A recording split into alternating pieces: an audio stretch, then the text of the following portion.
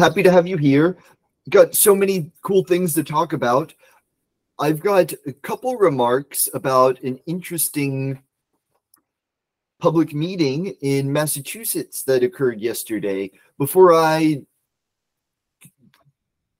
drone on about all my thoughts, Candace, I know you listened in. Would you be interested in giving the group a lowdown of what people were talking about in Massachusetts yesterday, and maybe your synopsis? Not to put you on the spot or anything, but you're welcome to share if you would like. Yeah, so the meeting was held at, it was a joint committee on at the Boston State House regarding cannabis policy. And they were asking for some data from the CCC. They were looking for averages, so pass fail on like pesticides and microbes and what have you, whereas I'm asking for absolute values of pesticides detected for every product sold in Massachusetts, such as what they do in Florida by supplying medical patients with the compliance reports that show probably 50 pesticide types and with absolute detection, not just, meet state requirement, pass fail. And another thing that they're trying to do too is they're trying to eliminate vertical marketing so that it's easier for dispensaries that are recreational to become medical. And there are other items too on the bill. I'm really interested in the open data sets. And then also too, there are others that are interested as well. So it was really great that the conversation was opened up. And there were other bills also, but such as, with medical and what have you. But I did not want to see a physician at every dispensary. So I'm really kind of hoping that maybe doesn't get pushed through. But I am pretty passionate about open data sets and that patients need to be aware of the pesticides, growth hormones, any type of non-natural additives added. But it was great. I recorded it, but so did Keegan. And there may even be a public recording online, so I'll point you all in the direction. But it was a real interesting discussion because, right, as Candace mentioned, and what's has dominated a lot of the regulatory discussion is just market structure, which as an economist, I understand is really of utmost importance. That's kind of how the market shakes out. I'll need to read more in depth to give my 2 cents on that. And then, of course, there's always sometimes nitpicky safety regulations that people are talking about. And I think some are being discussed there. But the predominant discussion, I think, well, at least half and half, was about open data or access to data. And Candace raised several good points there. Just to look at the glass half full real quick. One thing that we had mentioned in the past was, okay, everybody's talking, quality control. What does that mean?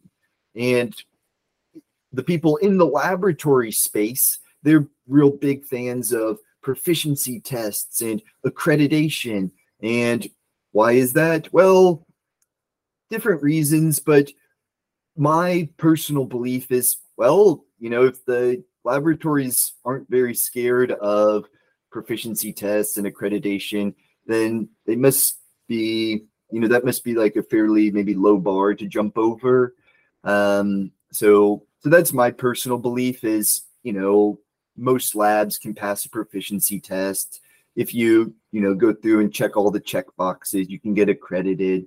So there's a lot of accredited labs out there, and there's a lot of proficiency testing. But people are still complaining like, there's still this kind of sticky issue with the laboratory space. And so we said, okay, well, we're quants here, right? We're data analysts, data scientists. So couldn't we try to quantify what quality control even means? And we took a stab at it a few months ago. And basically, the simplest thing that we could think of was, let's just look at the outcomes at the different laboratories, and then let's look at the averages and use statistics, right? See if any of these averages of outcomes are different. And so, of course, people are interested in how people are measuring THC and CBD, but we noticed, okay, there's a wide variety, wide variance in THC. It's pretty hard to conclude if anyone's statistically different on their THC average. So that's one thing. Then we started to look at, oh, maybe people are measuring contaminants differently, because as Candace was mentioning, that's of importance to particularly medical consumers. And then we started to just notice right off the bat, which is what you want to notice in statistics. You don't want to have to really pull it out. But we noticed that it looked like there were some structural differences with how people were measuring microbes and mycotoxins. I don't think there was I don't remember actually if we looked at this lab by lab variance in pesticides or residual solvents. Either I don't remember a big variance there, or we didn't look at it. But I know we specifically looked at microbe testing, and people were testing differently, to the point where certain labs had like really high failure rates, and some had very low failure rates. And we even looked at licensees, and we saw some licensees even had really high failure rates, some north of 50%, I want to say. I think that was atypical, but you would run into some licensees that maybe had 30% failure rates, or some like 60% or more. I think there were some that had like a 100% failure rate, but maybe they just sent in 4 samples. And like I said, that would be unfortunate for that licensee, because if you sent in 4 samples, they all failed, you're going to be in a tough boat economically. So we basically said that could basically be a measure of quality control. Just compare yourself to the average. So if you're a licensee and you're failing above average, then you may want to look at your facility and maybe ask some other people, try to find a consultant perhaps, and try to think about ways that you can maybe clean up your facility or lower your risk of failing. So that's on the licensee side. And then on the lab side, we said, okay, people are always talking about standardization. They want standardized results. So similar thing with microbe testing. So say you're screening for microbes. Maybe you notice another lab has a really low failure rate or a really high failure rate. Once again, maybe hire a consultant. Maybe you can call that laboratory up. They may not want to share their trade secrets or this or that, but you could start to, investigate, like, why, right? We're not saying anyone's doing anything wrong, but it's just, just a place to start to look. Maybe the people who have a really high failure rate for microbes aren't doing it correctly. Maybe they're getting a lot of false positives. Whereas, maybe the people who are getting no detections, maybe they're actually the ones measuring it the most accurately. Maybe they're laser focusing in on a particular microbe. So we're not saying anyone's wrong from just having the outcomes they do, but we just thought, okay, that would be an interesting place to just start looking. And the other thing too is that Florida is so transparent, right, Keegan? 18,000 COAs they have on their dispensary websites for patients, whereas Massachusetts, it took me 4 months to get the COAs for the Curaleaf product purchase. So that's another thing in my testimony too to the State House. Otherwise, sorry to interrupt. Well, good point. And I'll do the other side of the glass real quick, because I've got a couple things about Florida, but the main takeaway is, ask, right? So a lot of laboratories in the state have been asking for the data transparency. I think there is a couple testimonials right? I think one was maybe the CEO of MCR Labs. But various people spoke, some pro and some against. But as I said, it's good that the conversation's going there, that you can at least ask. Candace did mention that ultimately, these are just statistics. And so this gets to the sticky and the interesting part, right? Once you get to statistics, things get controversial.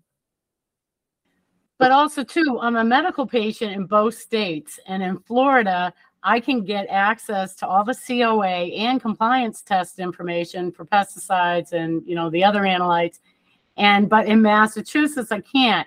So I'm really hoping that my testimony might add that medical spin, that as a snowbird, full transparency in Florida, no transparency really in Massachusetts. So I'm hopeful. Well, I'll just quit dancing around the subject and just go ahead and get all my remarks out there. Okay. Massachusetts. The regulations for the public to see these statistics, because that's sort of where the rubber meets the road, was just actually having the public or the move, right? In my opinion, the public are the movers and the shakers, right? Because the policymakers, the regulators, I think, should already have access to these statistics. This bill's just for the public to see them. So I think the state, if they wanted to, they could already see if there's a discrepancy between failure rates from one lab to the other. But they don't have to do anything about it unless the public knows. So it's just like, so the regulators may know that one lab has a 0% failure rate and another lab has a 10% failure rate. But unless the public knows, they don't have to act on it. And so then it's basically, as soon as the public knows that, hey, why is, like, what's going on here? This lab's detecting microbes, this one's not. Then the regulators actually get their feet held to the fire, and then they actually have to go look at it. And then the laboratories, there was a really telling remark. One of the laboratory, maybe scientific officers, spoke, and there was a really telling remark where I may be not paraphrasing correctly, so once again, double check the official record. But it was basically like, we have to be a little cautious about, letting the public see the data, because they may not understand it and they may put a laboratory on blast, which is very scary. Well, that's sort of the point, right? We just mentioned that laboratories aren't scared of proficiency testing. They're not scared of accreditation, but, maybe it's okay for laboratories to be a little scared, that they may actually get, called out if they're not, testing properly. And I just think it's a little demeaning of the general public, because I think a good way to go about life is to actually think of others as smart, super smart. In fact, I think it could even be in Dale Carnegie's, How to Make Friends and Influence People. But you almost want to approach everyone as if they have something that they can share with you, right? They have some bit of knowledge out there. So there's tons of smart people in the general public. There's chemists, there's biologists. Just because they're not in the cannabis space doesn't necessarily mean they're not educated. And then it's also sort of like I talked about the panopticon approach. And I was trying to think of an analogy, and I'm sure there's better ones, but I was thinking about speeding. Like, so if you knew, like, say, where every, police officer was, well, then you just wouldn't speed near them, and you would just speed everywhere else.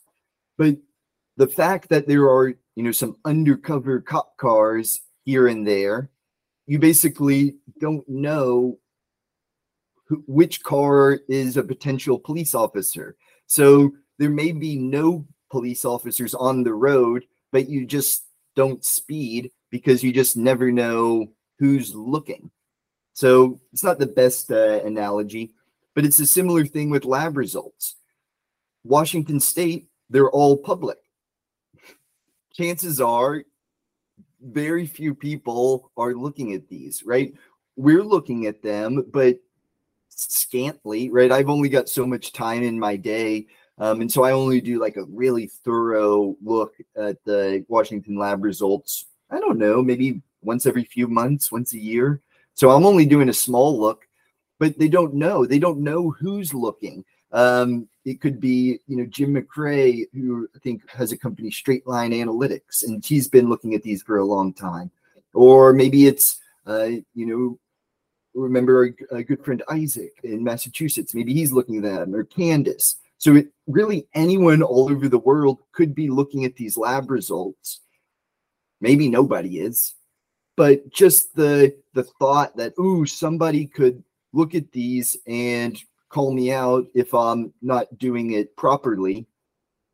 I think that puts the right incentive in place where the laboratories, they button up and they follow the book. They do everything by the rules because, who knows who's going to be looking at the certificate and nitpicking it. So anywho, let's get to the more fun stuff now, the actual data science. But I just kind of wanted to call this to your attention because once again, this bill may not go anywhere. So just be prepared for that because, as I said, who is actually the one who's going to be held to the fire? It's really the regulators, right? Because they already have that data. This is just a bill for the public to be able to see that data. And so the regulators may not be thrilled about that. So we'll see how things materialize. But we don't, as I said, the public are the movers and the shakers. So I'll show you basically how the public's moving the ball forward in Florida and how there's still a little room to go. So I'll just share with you real quick. Also, before I dive into this, I know I've been talking a long time.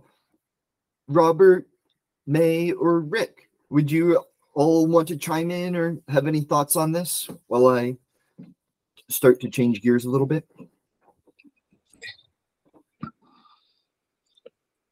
No, I'm good.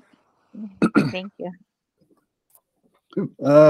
Yeah, one very brief thing is I looked at the Washington lab results, and I mentioned that one technical item where the results column had a list of lists, and I used Python, and it took me literally, or it took the computer, a brand new laptop with an i9, to iterate through 10,000 records. It took almost 24 hours. So now I have like 1 million rows of that lab result column that's been extracted into a proper database format. So I'll get you the rest of it.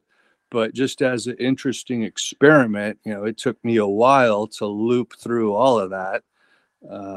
So it should be a lot of interesting data there. And, so I'll mix it in with my data science classes. So it's good to have, a second computer going while I'm studying on the other stuff. So yeah, I'll get some good info to you real soon here. And I love it. So Robert's taking a look at these Washington lab results, and there's a lot of data there because it's basically every time a sample is sent into the laboratory, there's so many data points that are generated, right? It's getting screened for cannabinoids, potentially residual solvents, foreign matter, moisture, water activity, maybe mycotoxins, microbes, and then pesticides. So, between all of these, you could easily get close to 100 or maybe sometimes more than 100 analytes that were tested. And that's why I think this is such rich, valuable data that I think a lot of you awesome data scientists should look at, because there's a lot there. And I don't know, my first take is maybe we haven't fully understood all of this data. So that's what we're after. But thank you for your noble work, Rick. Basically organizing, standardizing, and making the data accessible is what it's all about. So you did a lot of the hard work. However, now that you've got it in a nice, I think, SQL table, hopefully you can start doing queries and start asking and answering interesting questions. Yep, definitely. Ooh. Well, on that note, let me share my screen with you and get you 1,200 more messy laboratory samples. And, once again, that's probably, north or close to 10,000 or more analytes that were tested. Maybe a little shy of that, but I'm barely getting to it all. Okay, so speaking of lots and lots of data points, in, say, Florida, this is what you'd be looking to get. So if you purchased this Khalifa Kush 8 produced by True Leaf, I guess we don't know where this sold, but what one of the medical dispensaries in Florida, you'd want to try to get a hold of this as a good data steward. And as Candace mentioned, Candace is a medical patient in Florida, wouldn't mind, I think, right, trying to just track your consumption of cannabinoids. And also, ideally, make sure, you're not consuming any contaminants, or at least keeping your contaminant consumption to a minimum, right? You want to minimize that as much as possible. And we pointed out in previous meetups how flower in particular, but most cannabis products, I think edibles are the most stable, but even concentrates, there's a good amount of variability.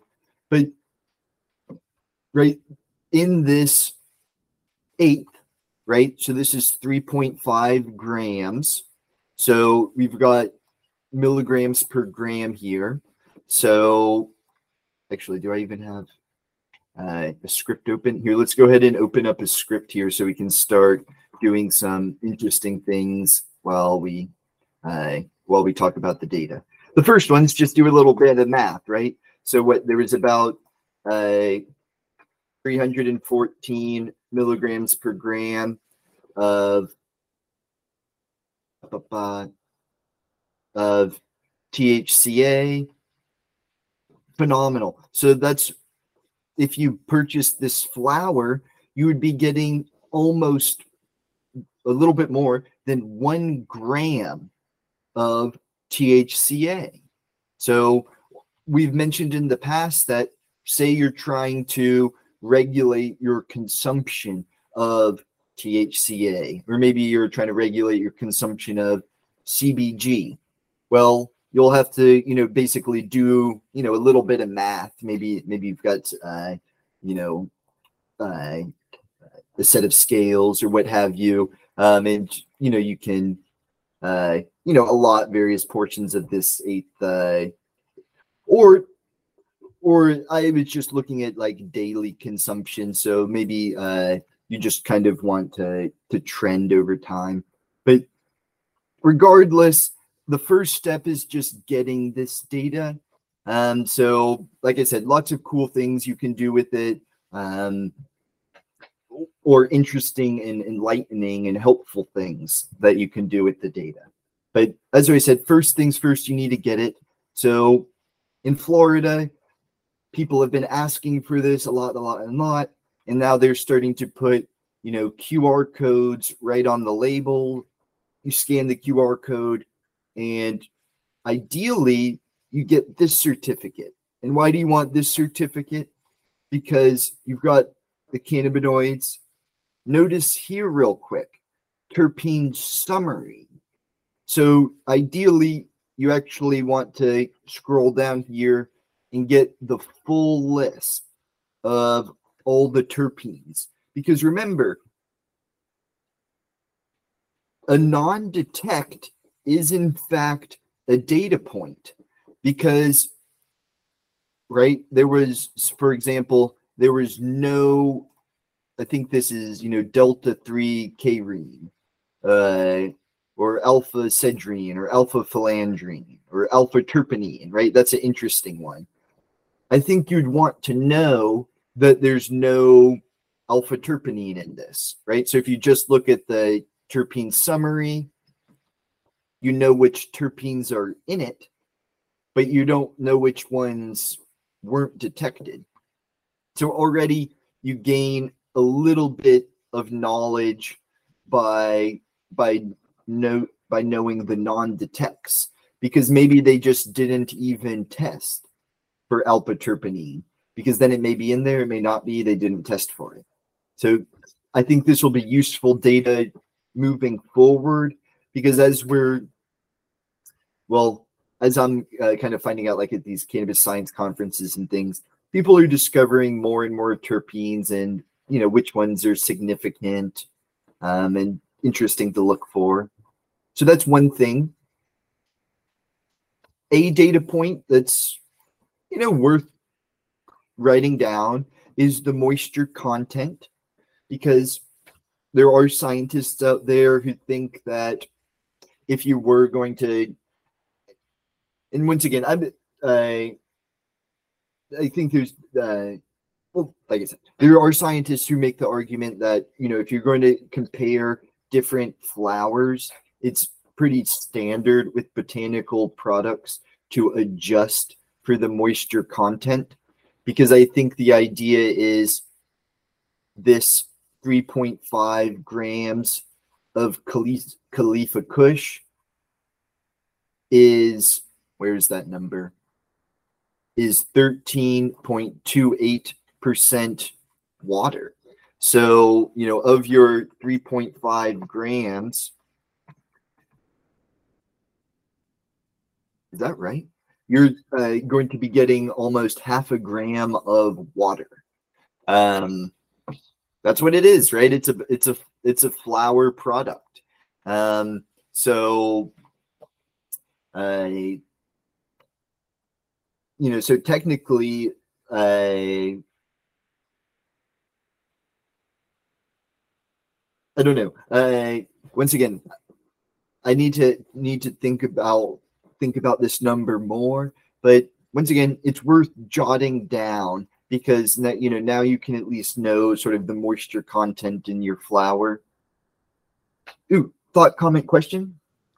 Yeah, I was just curious, the moisture content, if anyone knows if there are terpenes that could be lost due to evaporation, and so that could, maybe that lower moisture content, that terpene wouldn't show up, but a higher moisture content means that it was preserved. Does that make sense? I'm just trying to come up with a use case of where the moisture percentage would we compare it with something else to maybe extract some insight. So this may not be super reassuring, but from my understanding, some of these terpenes maybe are readily evaporating at room temperature. So I think that's even like what gives cannabis its smell. So if you, and we'll talk about this momentarily, like someone had mentioned garlic, these garlic strains. From my understanding, if you smell a really strong garlic strain, and it's got a distinct smell. Those are the actual terpenes. I forget what the correct word is, maybe aromatizing, but they're basically evaporating off of the plant and going up your nose in small amounts. So I guess the way I picture it is like almost if you're holding a cannabis flower, you can't see it, but I would imagine there's just almost just like fumes coming off of the flower, right? And so like, dogs can, smell the cannabis flower. So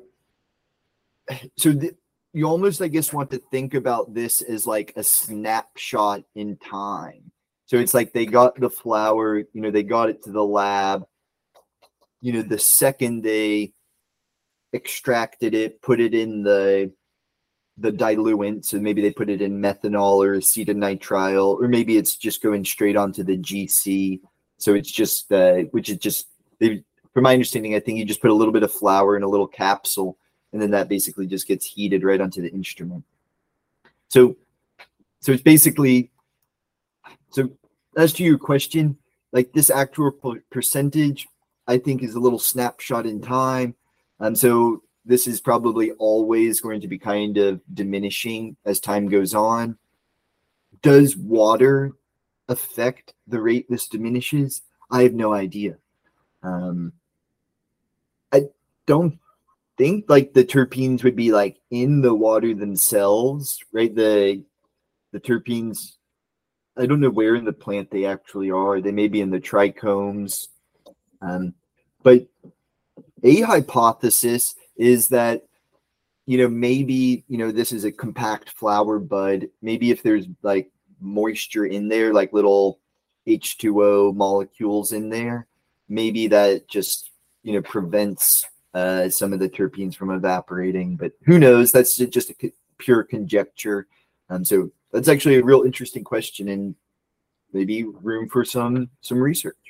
Yeah, definitely. The reason I asked is I had talked to some guys that had inside information on whether or not the moisture content affected THC levels in lab results. Now, this was a few years back, so this might not be the case anymore, but it seemed that there was kind of a golden area of moisture when submitting your flower that would yield better or higher THC results. So I was just curious if there was like a something similar with terpenes as well. But and that could even be a quirk of the actual lab testing itself,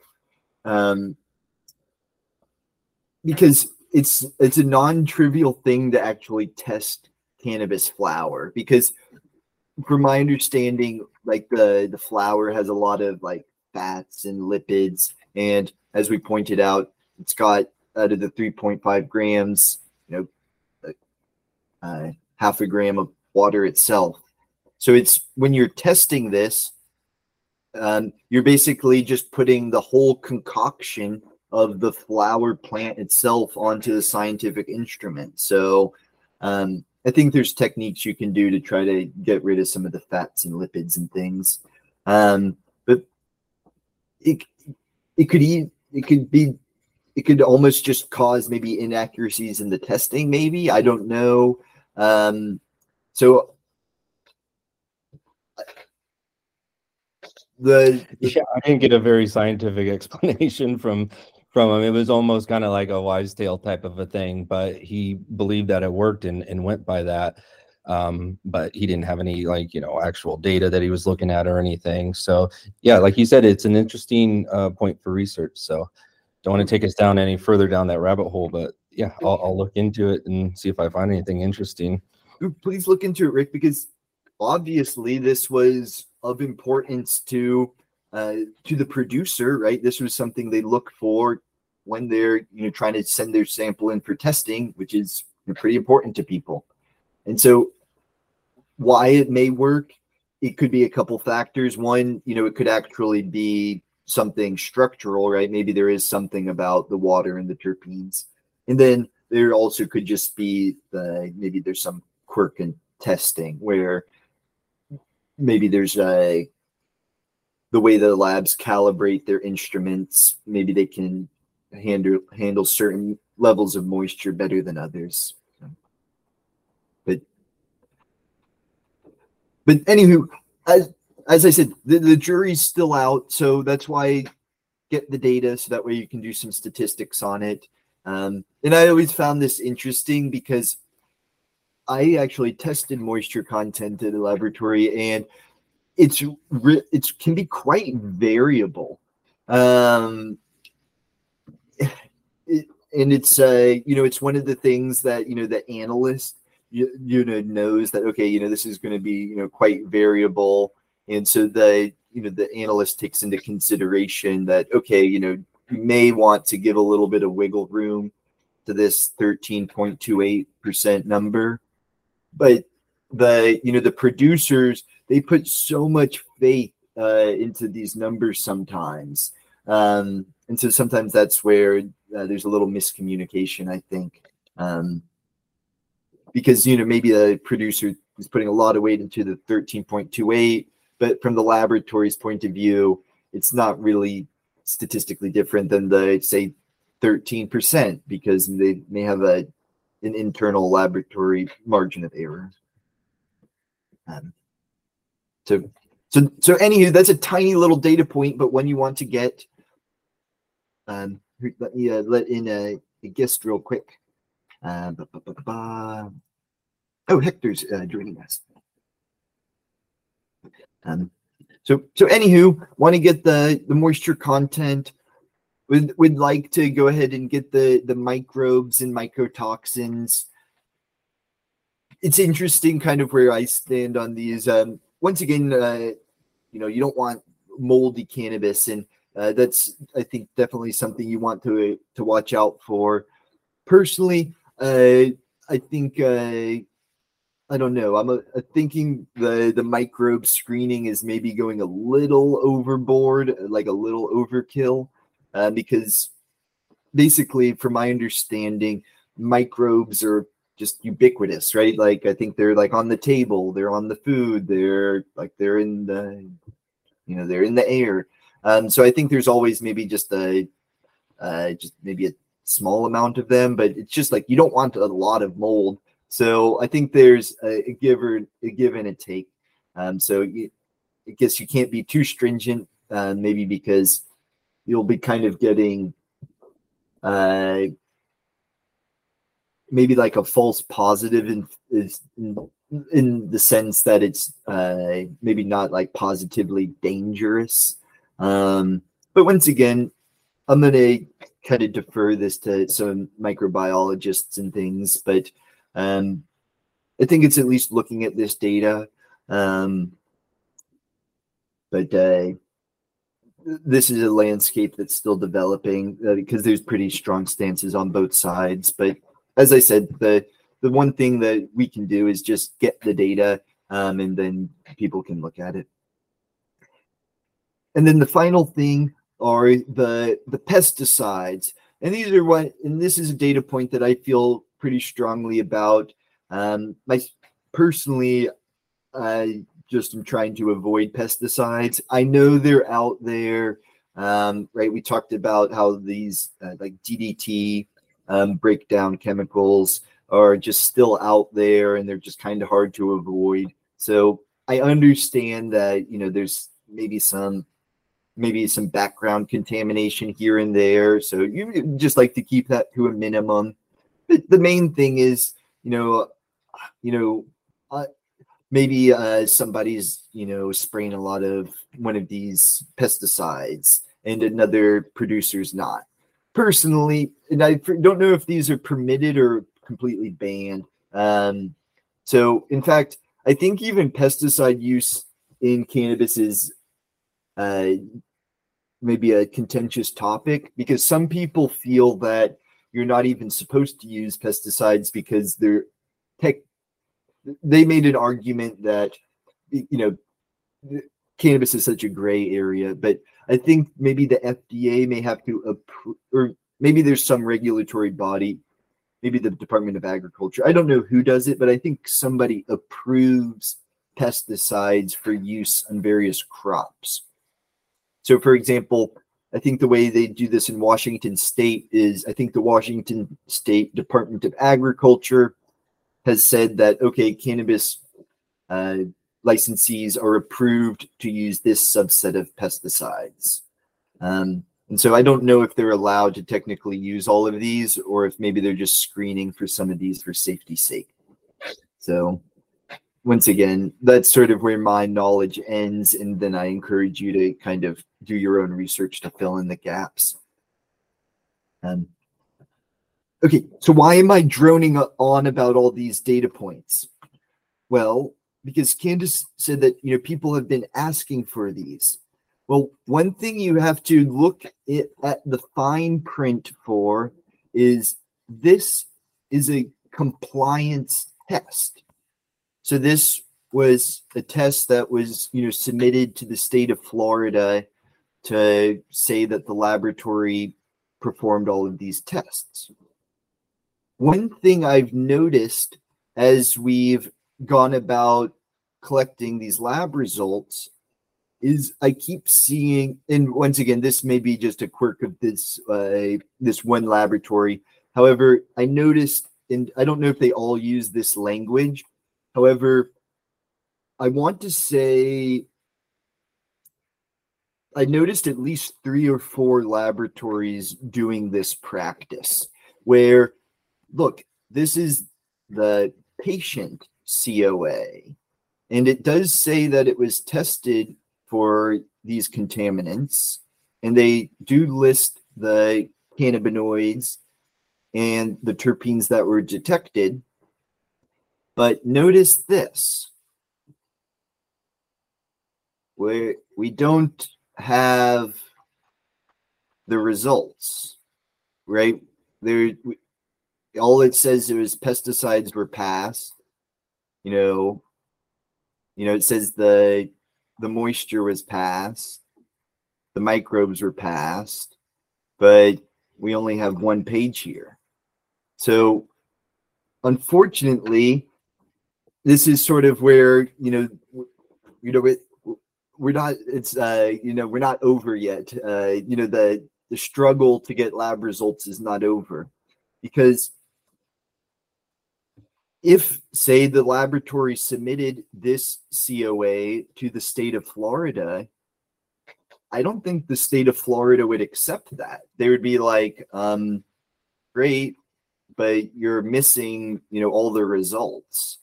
So this is, I think, sort of why people have described it, I think, in the Reddit forum as pulling teeth to get these lab results.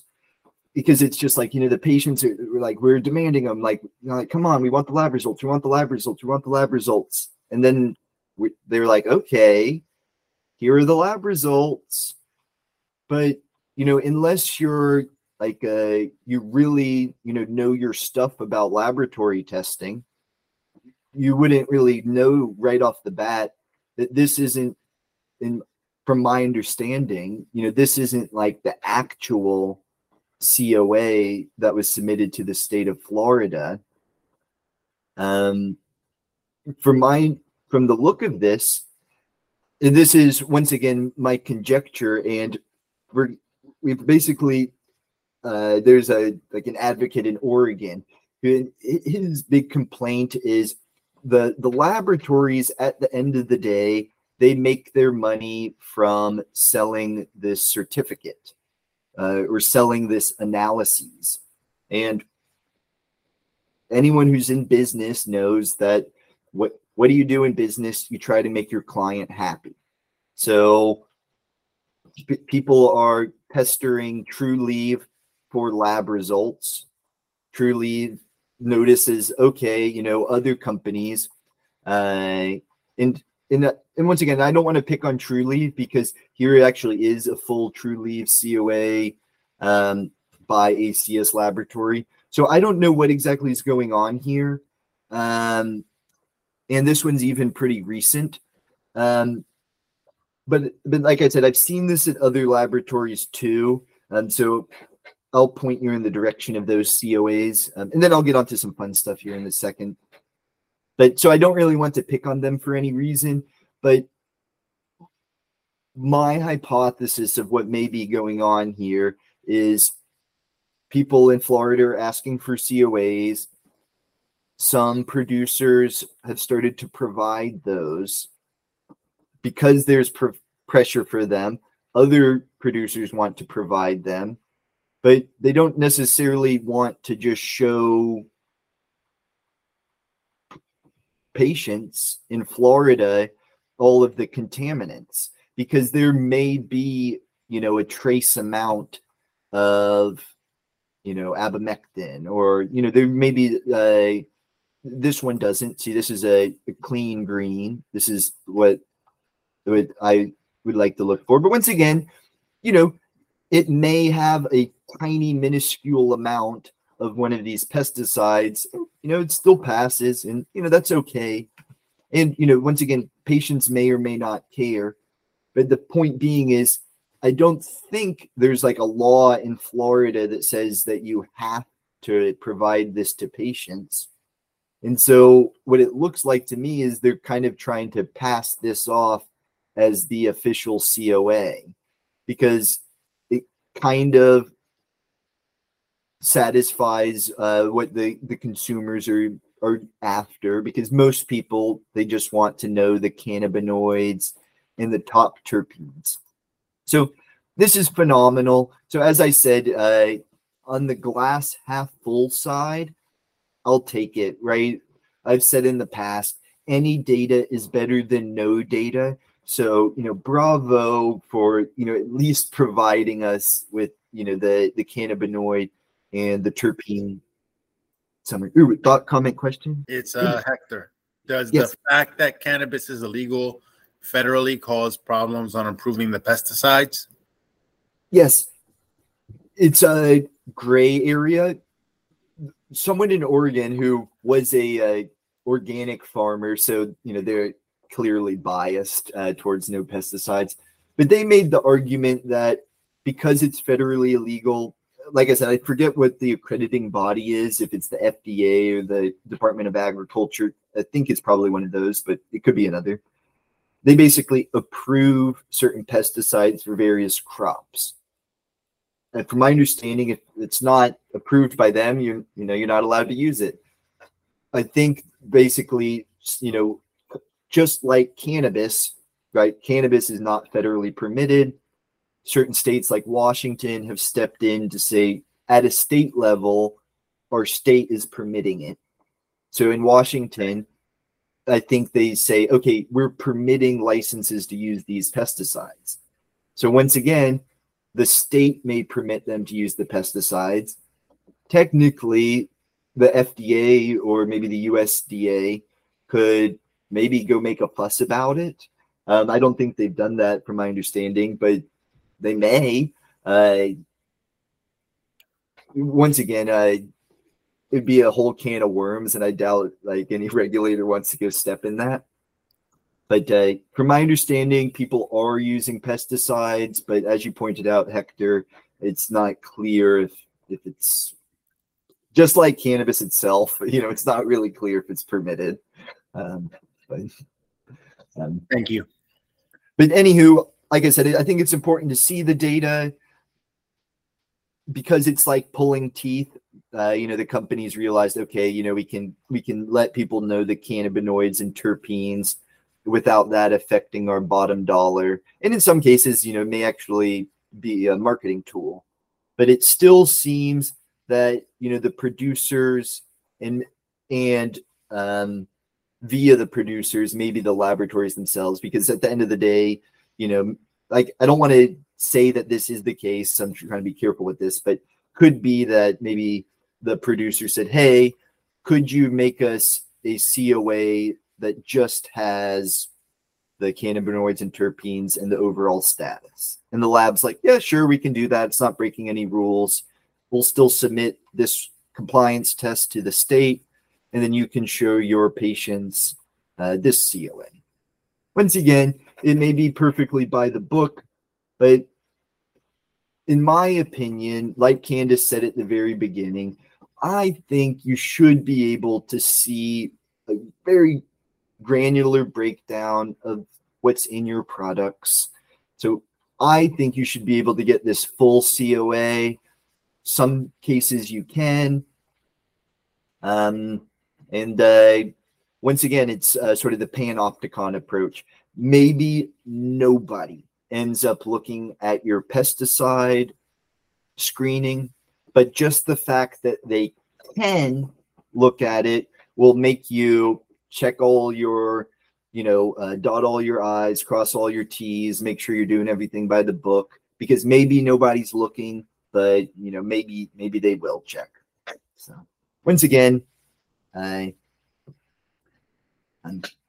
so just to go ahead and just show you, a little data with the time that's left, and then maybe I'll actually save some of it for next week, since we only have like 5 minutes left, and I don't want to rush through it all. It's too much cool, good material. So I'll post it all to GitHub, so that way maybe you could look at it over the next week, because I've got some cool OpenAI API queries that we can do, but they're not really on topic with what we were doing today. So I can at least show you these Florida lab results, since that's what we were actually talking about. So once again, this is the most recent, actually probably the most recent one's the one at the top. This is just the most recent observation I've collected from Florida. And if any of you are interested, Canlytics has been writing these COA parsing algorithms. And we recently started with Florida. And I've written a crude algorithm for Keisha Labs, and Keisha, and then one for ACS Laboratories. I don't have many. So here's a cake face flower. And we're just collecting various data points about these. May have that's not the right one. I may have the actual certificate here. I'd like to try to pull it up if we can real quick. So here's just a random one. We'll see if this is a full COA. See, this one's just a patient COA. So as I said, I've observed a mix of them in Florida. Ideally, we would like to get the official compliance COA, the compliance test for this cake face 8th, because that way we could know all the pesticides and everything in it. But okay, that's okay. Once again, as I said, this is an observation, so we can at least observe this data. So, okay, so this is a cake face, flower, various levels of cannabinoids, 28% total THC, almost 3% terpenes.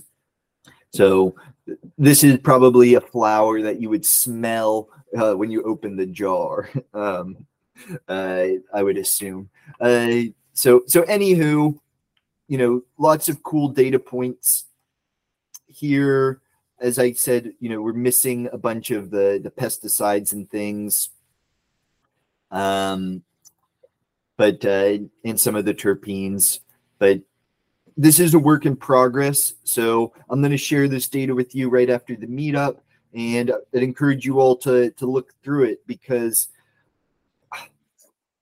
this is basically the cursory look I've been able to do. I've only really been able to basically you've already seen all the stuff I've figured out. I basically figured out that, okay, some are compliance tests and some are patient COAs. So that's as far as I've gotten. So that's what's interesting about this is, although these are public, there's only so much time in the day. So maybe the ACS laboratories and Trulieve, maybe they're scared to death about these lab results being out there, but it's like, you're maybe scared for no reason, because it's like, I haven't even had time to barely look at these. So once again, I encourage you all to take a look, because like I said, there's no need to, like I said, in fact, I even kind of applaud Trulieve and ACS Labs for just getting these out there. Like I said, right, they're doing a lot of things, running the I don't even know what this instrument is, the LCUV.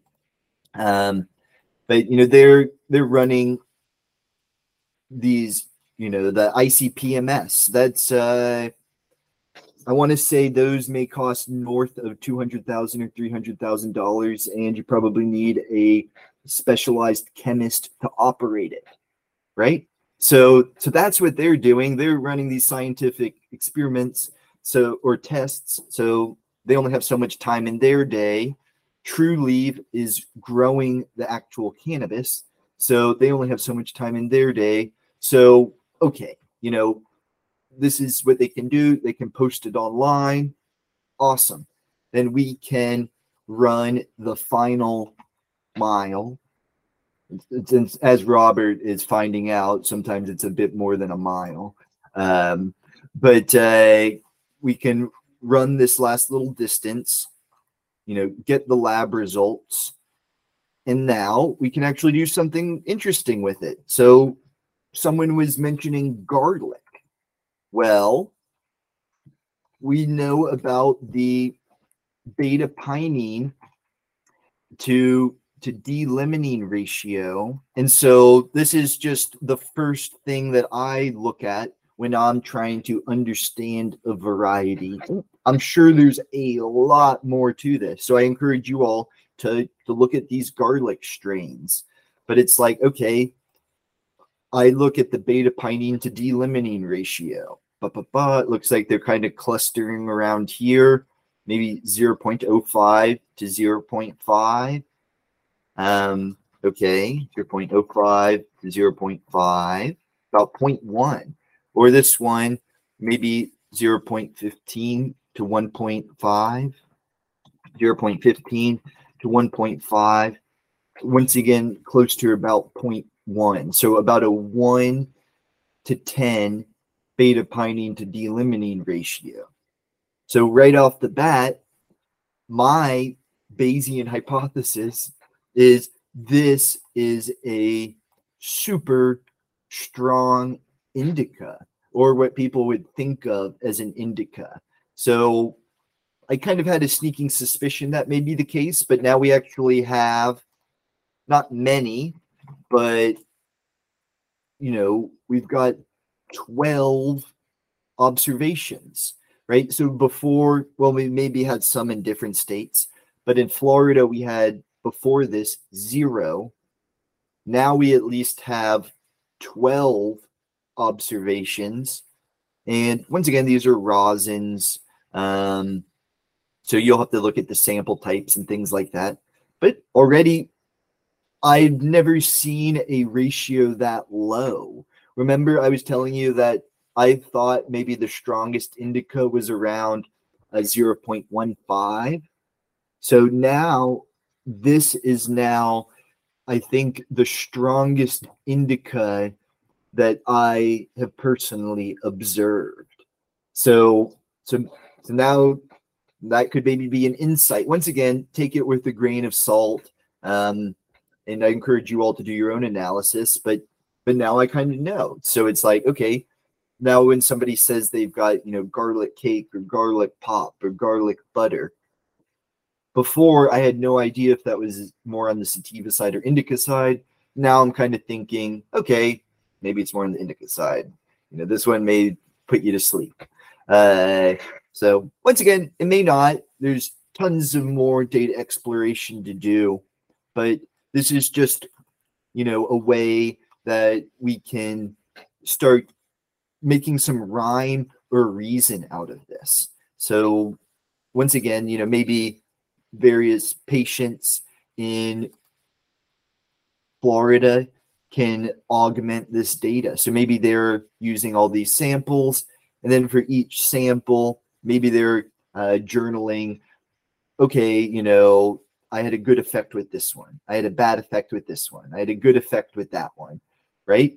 And then the patients could do their own personalized statistics. Because remember, 12, you only need 8 observations to, once again, I may be butchering this, but from my understanding, if you can predict all 8 of 8 perfectly, then I think you can be 95% confident.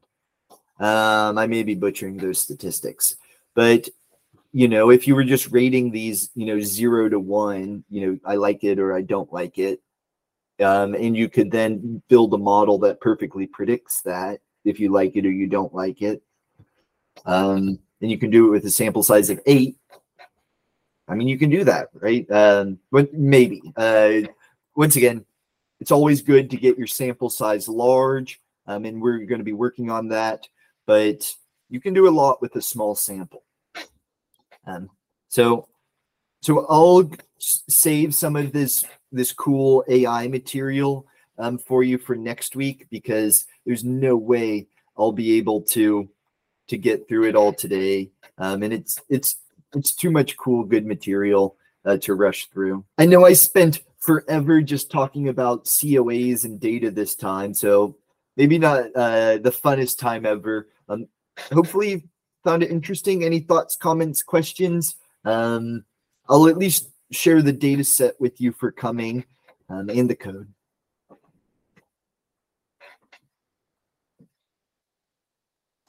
I found it strange that they would have 2 different types of COAs available, that they would even split the market that way by not giving everyone all the information.